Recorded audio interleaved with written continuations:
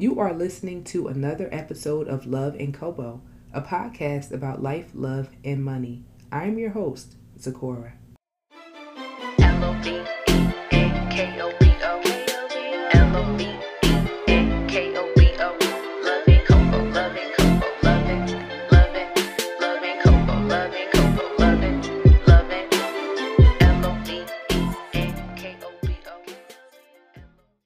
So there was a lot in YouTube land and in social media overall this past week about the relationship guru, Derek Jackson.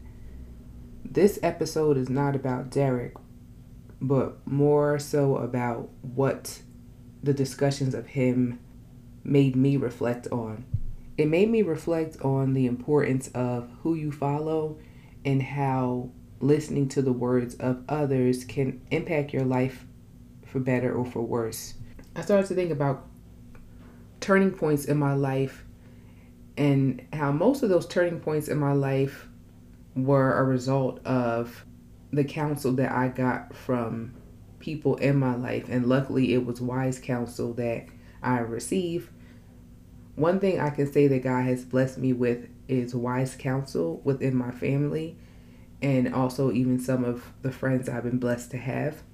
I'll tell you about a situation that sticks out in my mind as a turning point, and the lesson I learned during that time. It not only impacted me in that moment, but continues to impact me today.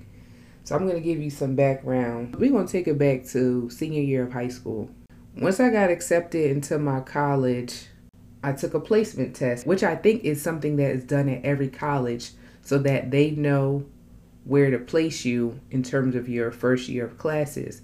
I want to say the placement test was mainly for them to know where they should place you in terms of math and in terms of English. So I took the test, didn't think anything of it, went on with the rest of my senior year. When I got the results back about where I was going to be placed, I found out that for math, I was placed into intermediate algebra.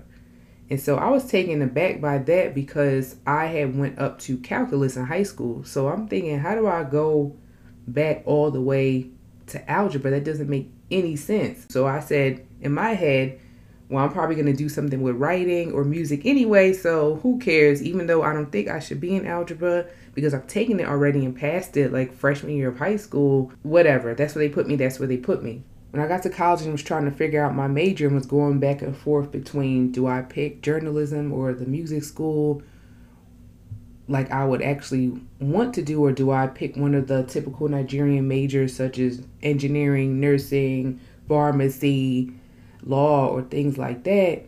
What do I choose? A lot of those choices were ruled out for me because at my college in particular, the School of Engineering, the School of Nursing, I believe the pharmacy school also, and all of those professions that were the ones that my parents would want me to choose, you needed to place into those schools straight out of high school. So pretty much you start your freshman year in the School of Engineering or in the School of Nursing. But to get into those schools, you needed like a 3.8 straight out of high school. I didn't have that GPA in high school. I actually started off very strong my freshman year in high school. I had a 3.9 GPA. Something traumatic happened to me my second semester of my freshman year in high school, and then my GPA went from a 3.9 to, I want to say, about a 2.2 or something crazy because I was just zoned out. So I spent my sophomore, junior, and senior year of high school trying to make up for that huge drop in my GPA due to my freshman year of high school. So by the time I graduated, I had a 3.2. As a result, I was not able to get into those different schools, the School of Nursing, the School of Engineering, all those different schools, because I did not have anywhere near the GPA that you needed to place into those schools. So the only thing that left me at that point was the business school, because in my college, you didn't start the business school until your junior year of college. You use your first 2 years to get your liberal arts courses, and then you start a business school your junior year, versus the other schools where you start your freshman year and you're in your major from your freshman year all to the end of your senior year of college. So since I didn't have the GPA to place into those other schools that I mentioned, the only options that I had left were the School of Business, the journalism school, and the music school. I didn't have the balls at that time to go for what I was actually interested in.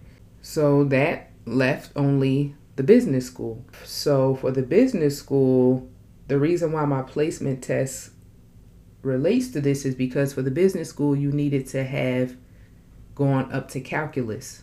Because let me also add that, remember I said the business school starts junior year of college, but you apply for the business school your fall semester of sophomore year so that you find out by the spring semester of your sophomore year if you're accepted for that coming fall of your junior year.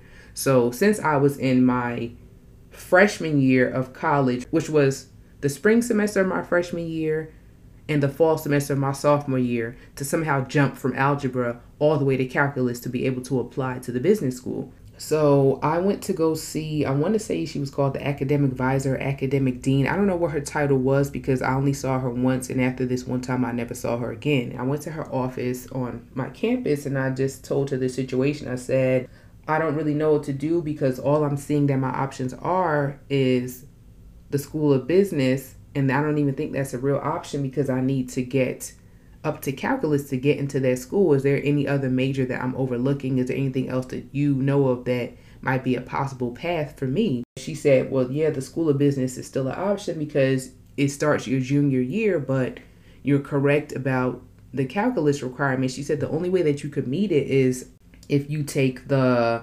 accelerated classes. They broke up the math into 2 semesters to make it more digestible. So you could take algebra in 1 semester or in 2 semesters. You could take pre-calc in 2 semesters or in just 1 semester. You could take calculus in 2 semesters or in just 1 semester. And the 1 semester math courses were considered to be really intense, and they had a high level of people failing those courses. So that's why they created the 2 semester version so that you had a better likelihood of passing those math classes. So she said that the only way that you can possibly make that requirement in time to apply for the business school is if you were to take the full semester pre-calculus course and take the full semester calculus course. And this was the thing that got me and discouraged me and made me never walk into her office again. She said, but I'm just going to be honest with you. Most people of color that come to this school, they don't do well in math in general. So I wouldn't advise you to take the accelerated courses because it's likely that you will fail, because essentially Black people are not that good in math. And so I'm going to assume that you're not going to be either. So she suggested maybe you should just major in Africana studies or something like that because that's quote unquote easier. And I don't suggest that you take that accelerated route to get into the business school because you're probably not going to make it, essentially. And when I got out of the building, I just started crying and I was just like, what do I do? What do I do? I'm here now, I'm in college. What do I do?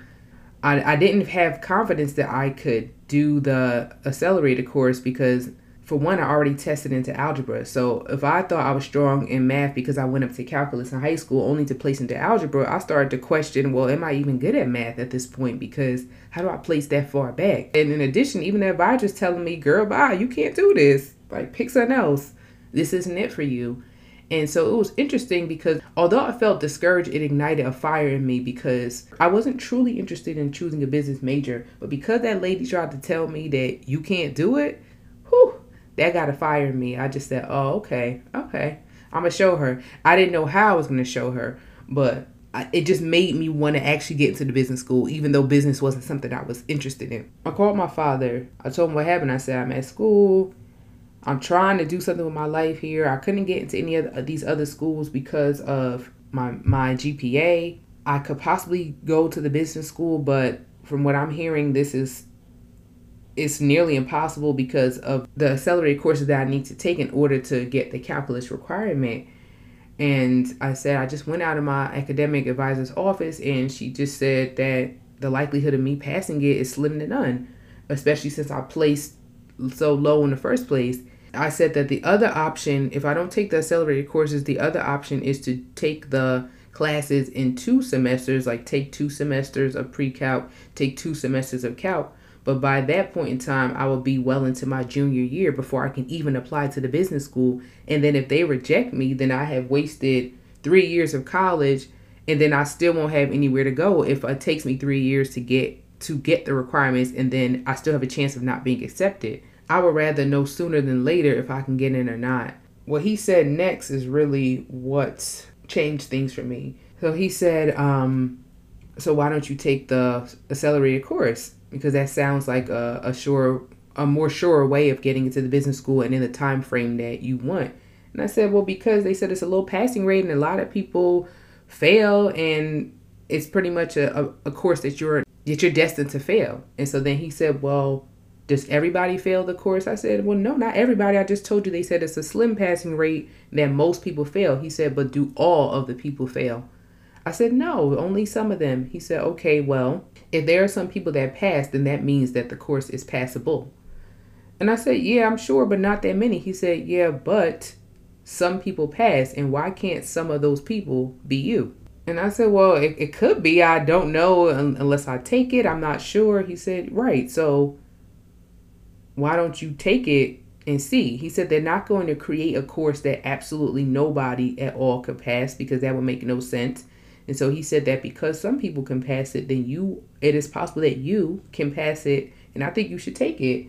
And I believe that you can pass it. Pretty much in summary, what he was saying was that if somebody is able to do it, then you were able to do it. I got off that phone call pumped. And that's usually how it is when I talk to my dad, because he is great at encouraging me, and he is great at making people believe in themselves. I was like, you know what, that's true. I could pass this. I could do it. So I registered for the accelerated pre-cal course, and I also registered for the accelerated calculus course. And with my knees shaking and teeth chattering, I took those two courses and I got a B in each of them. I ended up applying to the business school my fall semester of sophomore year, which is what they recommended. I found out my spring semester of sophomore year that I got accepted, and then the rest is history. I chose accounting, and then now I'm an accountant and a CPA today.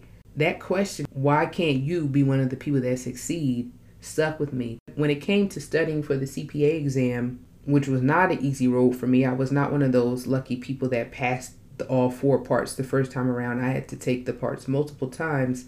I had to ask myself the same question, because the CPA exam has a passing rate of 35% or less. I think it might even be lower. It might be 30% now. I had to tell myself the same thing. Even if the passing rate is 30%, why can't you be one of the 30%? You can do this. That is what pushed me to keep taking it and keep taking parts and paying for parts of the exam until I finally passed all 4. And then now I can say that I am a CPA.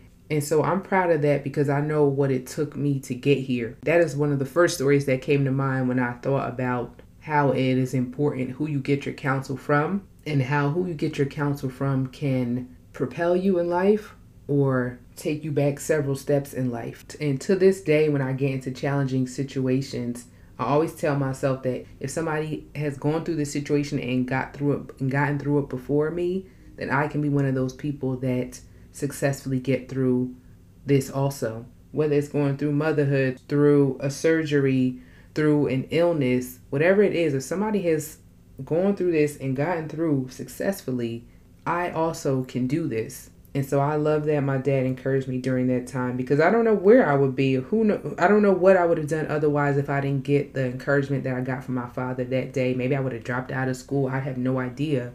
But that kept me going, and that lit that fire under my butt that pushed me through all the difficulties that I went through during the remainder of my years in college and even to this day. So I'm curious to know, who are those people in your life that have gave you that game-changing counsel, advice, encouragement when you needed it, that really helped to push you forward? So that is my story and my thoughts for today. I hope that you have a great week. See you guys in the next episode later.